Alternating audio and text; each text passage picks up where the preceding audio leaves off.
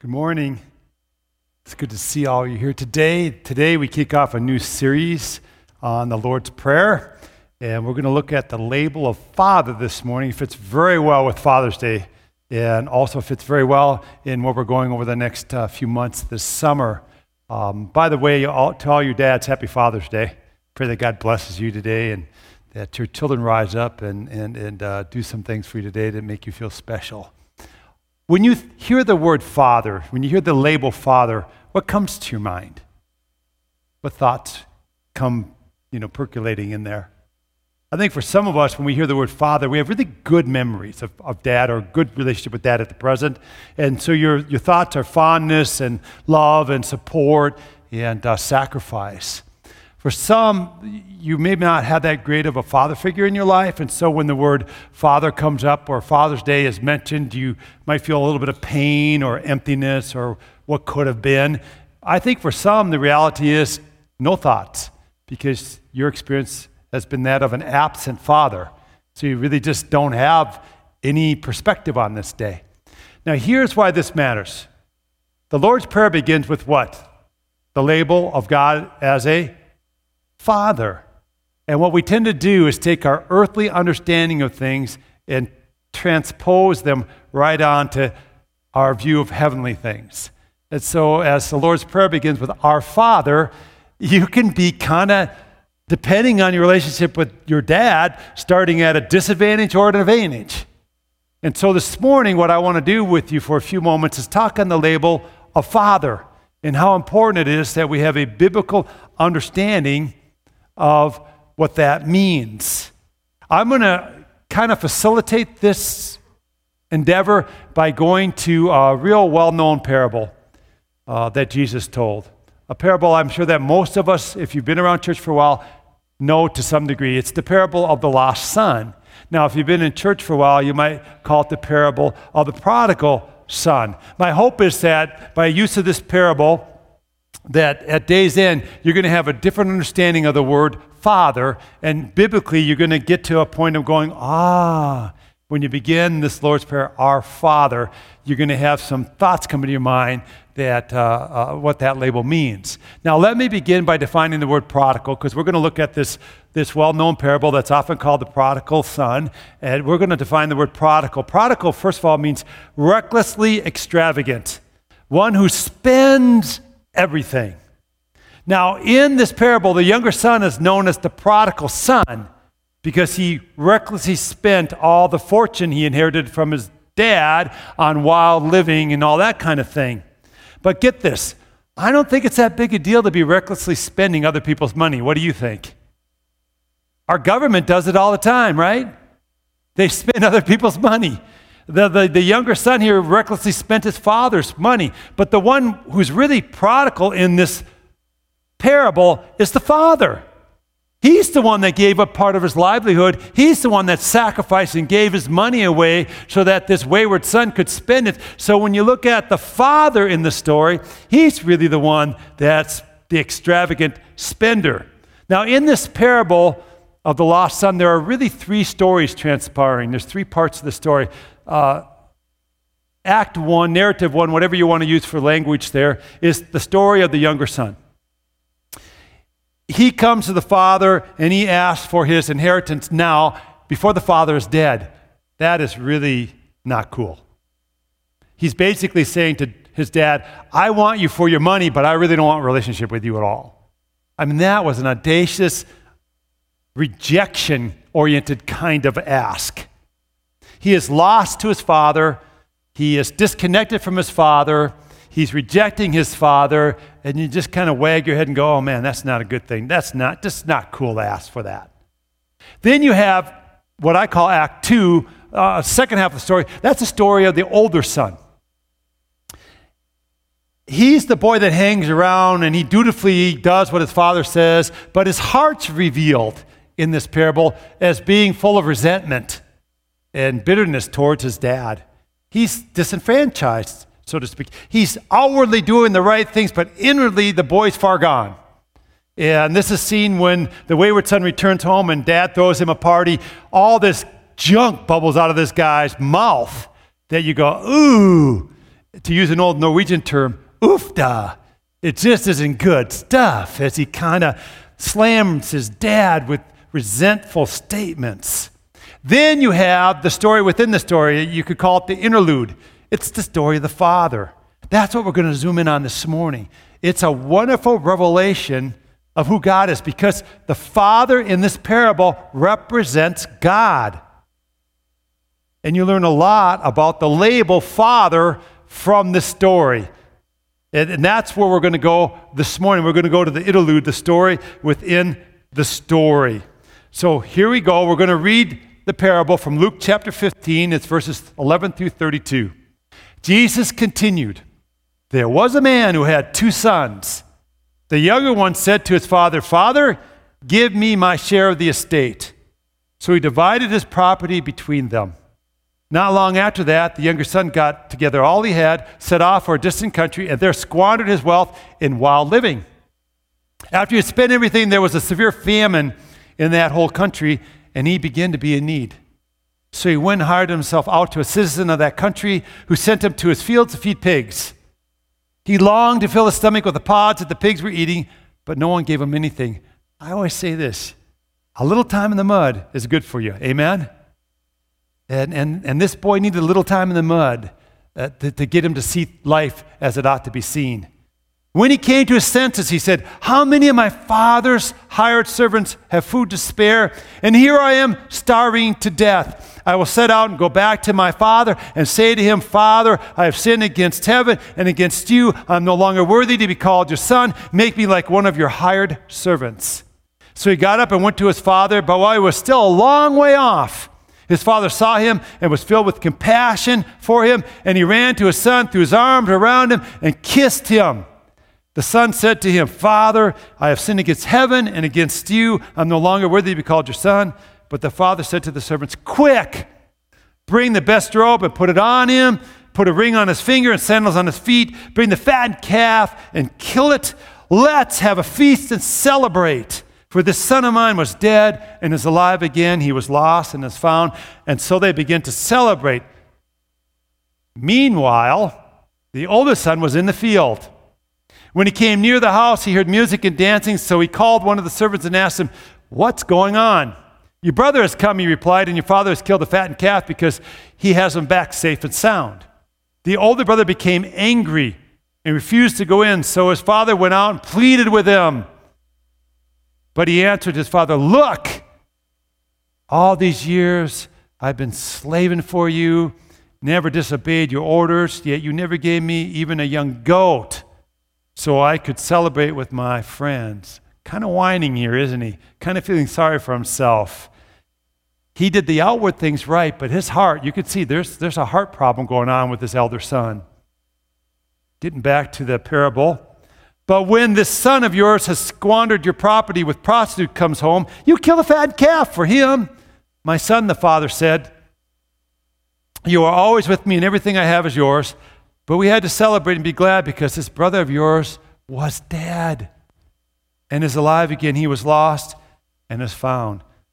So here we have this parable told by Jesus. 3 stories: younger son, older son, Father story. We're going to zoom in on the Father story this Father's Day.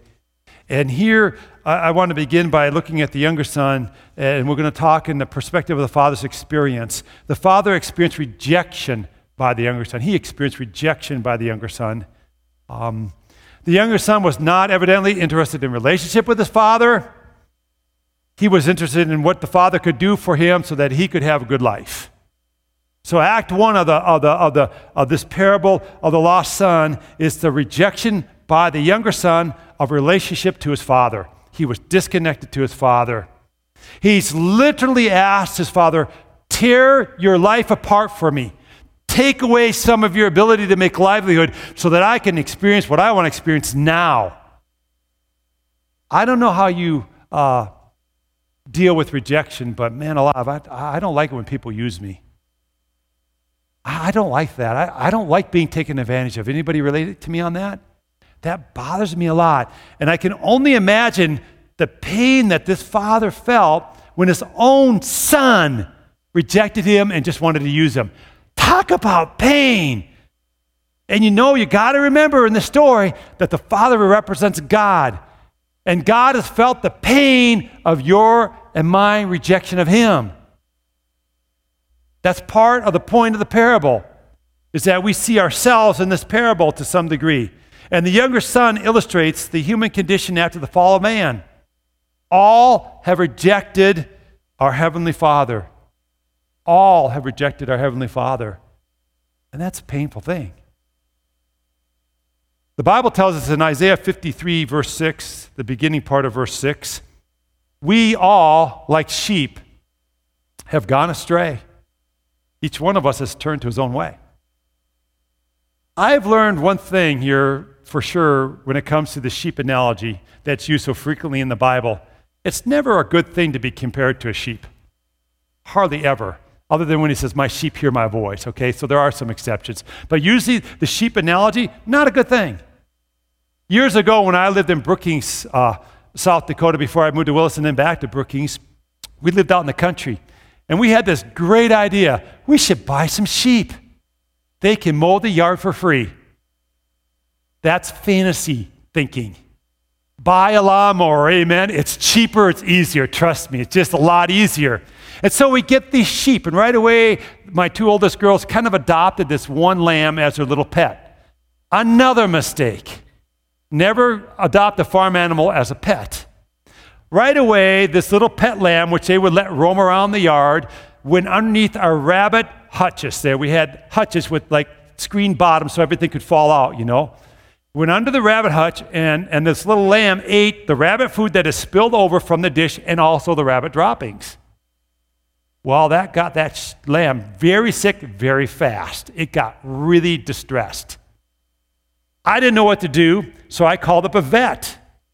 And the vet was kind of a friend of a friend, and he came over, and it was late at night, and I still remember looking at that lamb with this vet, and he turned to me, he was dead serious. He said, Steve, you got to know something about sheep that you don't know yet. They're either dead or alive. There's no in-between state with sheep. And he looked at me and said, this one's dead. I said, oh, no, really? And yep, by the next morning, there was a dead lamb I was burying in the back field. And I remember feeling terrible because I let that sheep go astray. I let that lamb, I didn't know any better. I just thought it was like a pet. And I thought, well, I have 4 acres of green grass. Surely it will eat the right thing. But no, all have gone astray. All like sheep, right? Have gone astray. Left to its own devices, that little lamb went to its own destruction. And when I read this scripture like Isaiah 53:6, I think we all like sheep. Yep, we all have gone astray, left to our own devices. We just go to destructive places so readily and so easily. That's what this young son did in this parable. He just went down a path that was going to lead to his destruction. His father knew it. It had to be breaking his father's heart. But what we see in this parable is an amazing response by the father. He doesn't lecture the son. He doesn't get mad at the son. He doesn't get upset by the son's wayward actions. He has this amazingly controlled response and gives the son the money. And you just go, wow, what's up with that, right? How do you respond, parents, when your kids disrespect you? When they reject you? Do you have this really gentle response and demeanor? It's hard to get rejected. Usually you get angry and you say, who are you, you little snot? You don't even know what's going on yet in life, and you begin to lecture them, and you need to respect me. You need to understand who I am, and that's a typical response to rejection. If you don't do that, another response is to just do this, to protect yourself and not have that person ever hurt you again, and to kind of close off in relationship so it becomes more philosophical. That father seemed to do none of this. There was this openness and vulnerability as he gave away, literally, his livelihood to this wayward son. Is that beginning to tell you something about God our Father that maybe you didn't know before? Because that's the point of the parable. The Father represents God in here. It's a label of Father changing just a little bit for you because we see a Father here who is willing to spend everything he had on this wayward son. Now let's go to Act 2 of the parable, the story of the older son. The father experienced the resentment of the elder son. This is seen in his response to the giving of a party for the wayward son when he returns. He's full of bitterness, and he says he's biting words. He's thinking, I've slaved for you, Dad. I've put up with you, Dad. You're a pain, Dad, and I've done everything I'm supposed to do for you. Give me something in return. That's classic religion. Religion says I do something and God owes me. And if God doesn't do what I think he should do for me, then I get resentful and I get upset and I get disenfranchised and I think God is somehow letting me down. Here's supposedly the good boy doing the right things, but he speaks words of biting resentment, revealing his heart is far from his father. And he, like the younger son, is looking at the father not in relational terms, but what do I get out of you? What are you going to do for me? Religion looks at God as, what are you going to give me? What are you going to do for me? It doesn't look at God in relational terms. The elder son illustrates that good deeds must flow from a desire to please God. They have to flow from a desire to please God, not to appease God. We don't do things out of duty so that God's obligated to us. We do things because we love God and our relationship with him. We do things to please God, not to appease God. 1 Corinthians 10 says, so whether you eat or drink or whatever you do it all for the glory of God. That needs to become our attitude, or we can fall into this thing called religion and the traps of being a religious person, but not a person in relationship with God the Father. So those are the two narratives so far in this parable. Let me get to the story within the story, the interlude, the father's response now. Let's just talk directly on the father's response in the father's story in this parable. The father in this parable demonstrated no retaliation, and that just mystifies me. He demonstrated no retaliation whatsoever. Such an outrageous request by the younger son would normally have been met in that culture by expulsion from the family. You want your inheritance now? No way, you're gone, you're out of here. He insulted the patriarch of that culture, and that just wasn't tolerated. All those listening to this parable must have got the tension of that ask. They must have thought, wow, that's audacious and that's wrong. You ever been around relational tension when two people are kind of like, and you're going, I think I just want to excuse myself now. This is getting a little tense. That had to be happening as Jesus told this parable. And as ridiculous as the young son's request was, the father says yes. That had to just kind of set everybody listening back on their heels. That wouldn't have been the normal response. The father was willing to spend everything on this wayward son. And if you listen closely then also to the story of the elder son, it's basically the same story. Instead of this in-your-face kind of aggressive rejection, there's this passivity, this kind of passive aggression that's taking place. Well, I'll do what you want to do, but ultimately I still want to get what I want to get. And there's a resentment residing in him. And the father just turns to him and gently says, all I have is yours. Get my heart. I love this young boy that's returned. I want you just to love this young boy that's returned too with me. Get my heart. All I have is yours. In both cases, what we see here is a father who will spend extravagantly. Amen. He's prodigal. He's outrageous. He lavishes love on these sons. So this is the father's heart revealed. The father who represented God in this parable was willing to spend everything on his sons. So what's your God picture? I'm going to ask you right now. When I use the label father, what's the picture coming to your mind? Is extravagant spender in there now? It should be. Do you see God the Father as presented in this parable? That's the point of it. Do you see him as a father who would recklessly spend everything to be in relationship with you? He did.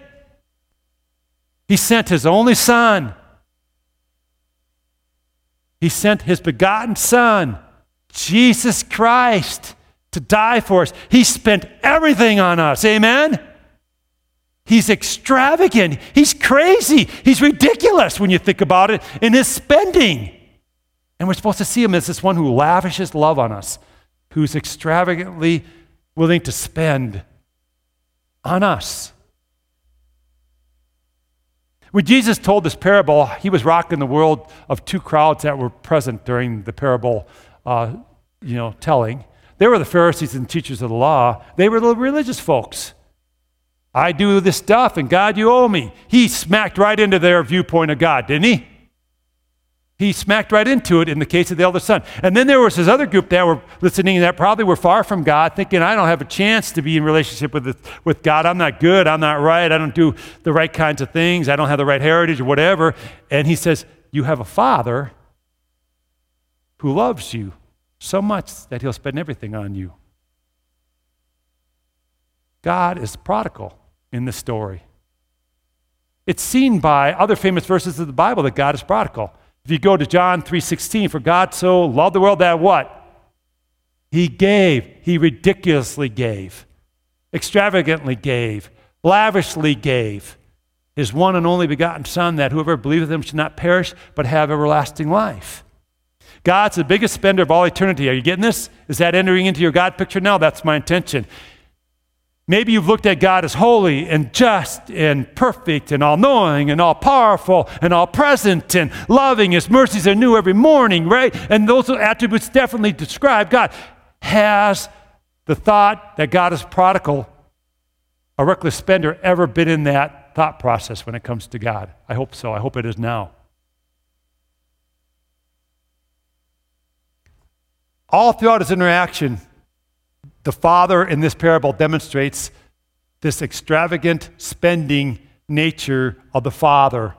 And of course, the Father represents God. Think about it. The wayward son returns home. He's blown everything. He's wasted all of his father's money.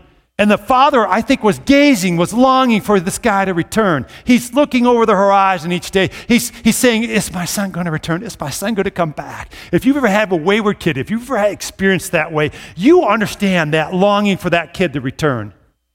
And he sees his son returning, and he does something no patriarch, no dignified Jew would ever do in that culture. He picks his robe up, tucks it into his belt, I'm sure, and he runs to his son. He bares his legs and he runs to his son.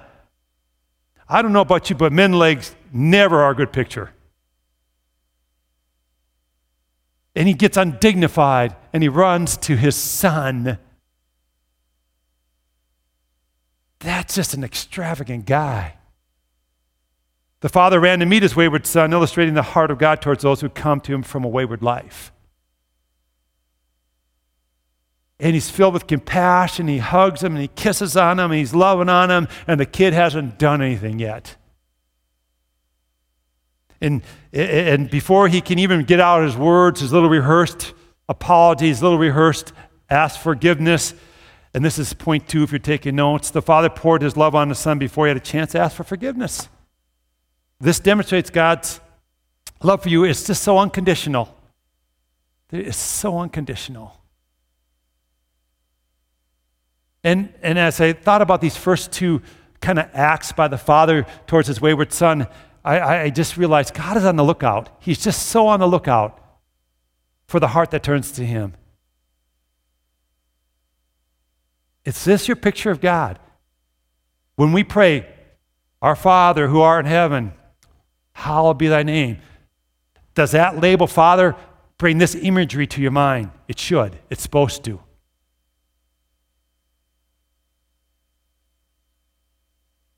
And the father gave this wayward son some gifts that represent what it means to be in him. And that translates right over to what it means for us to be in God. But the father gave his repentant son his identity. He put his robe around him. In that culture, when you gave somebody your robe, you're giving them your identity. So he gives this wayward son his identity back. He gives him his ring, right? And that ring represented authority in that culture. It represented that you were under somebody. You had the authority of that family. And then the sandals were protection. So the father gave his son identity, authority, and protection by the acts of those gifts that he gave to him. Now listen to this. This is important. God the Father gives these same things to you and I as followers. When we come to him with a repentant heart, through faith in Jesus Christ. He gives us a robe of righteousness, we're told. When we take on Jesus by faith and receive him by faith and become a child of God, then we're told now that our sinfulness is replaced by the righteousness of Jesus Christ, and we are covered with the robe of righteousness. We now have identity with God. And as a child of God, we have a ring on our finger. We have the authority of being the child of God. And not only that, we have the protection of God in our lives. We're protected from judgment. We're not going to go to judgment. We're not going to go to hell because of what Christ has done for us. He gives us identity. He gives us authority. And he gives us protection. And the Father is just so blasted happy. He is so happy this wayward son is back that he throws a big party to celebrate. So here you have this wayward son spending everything. He's extravagant, and he comes back, and what does the father do? Spends more on him. He is so happy that he's returned. And the elder son doesn't have the same fondness of the younger brother of his. And he says some things that are pretty nasty. He's a downer. And the father says to his older son, listen, everything I have is yours. Extravagant, isn't he? Isn't God extravagant? See, to the elder son, he promised, all I have is yours. I don't know about you, but both of these young boys, or both of these boys in this parable, as a father, I think I would have been tempted to say, you need a little time out there, just figure your life out. Just go out there and get knocked around a bit. Then come back and talk to me. But this guy is incredibly patient with these boys who are, pushing towards him rejection and resentment. So here's our conclusion today. It's super simple. God wants to connect with you. Do you get that? God wants to connect with you. And he's willing to go to great lengths to be in relationship with you. That's what the parable says. So when you have the label, Our Father, what should pop into your mind is not only that God is holy and righteous and perfect and compassionate and loving, and his mercies are new every morning. He's all-knowing, all-present, all-powerful. Those are great attributes. But what should make the list is something else. This is a crazy, ridiculous, extravagant spender on me. And he will go to great lengths to be at relationship with me, to the point of sending his only begotten Son to die in my place on the cross. That needs to enter into the picture of God, the label of Father.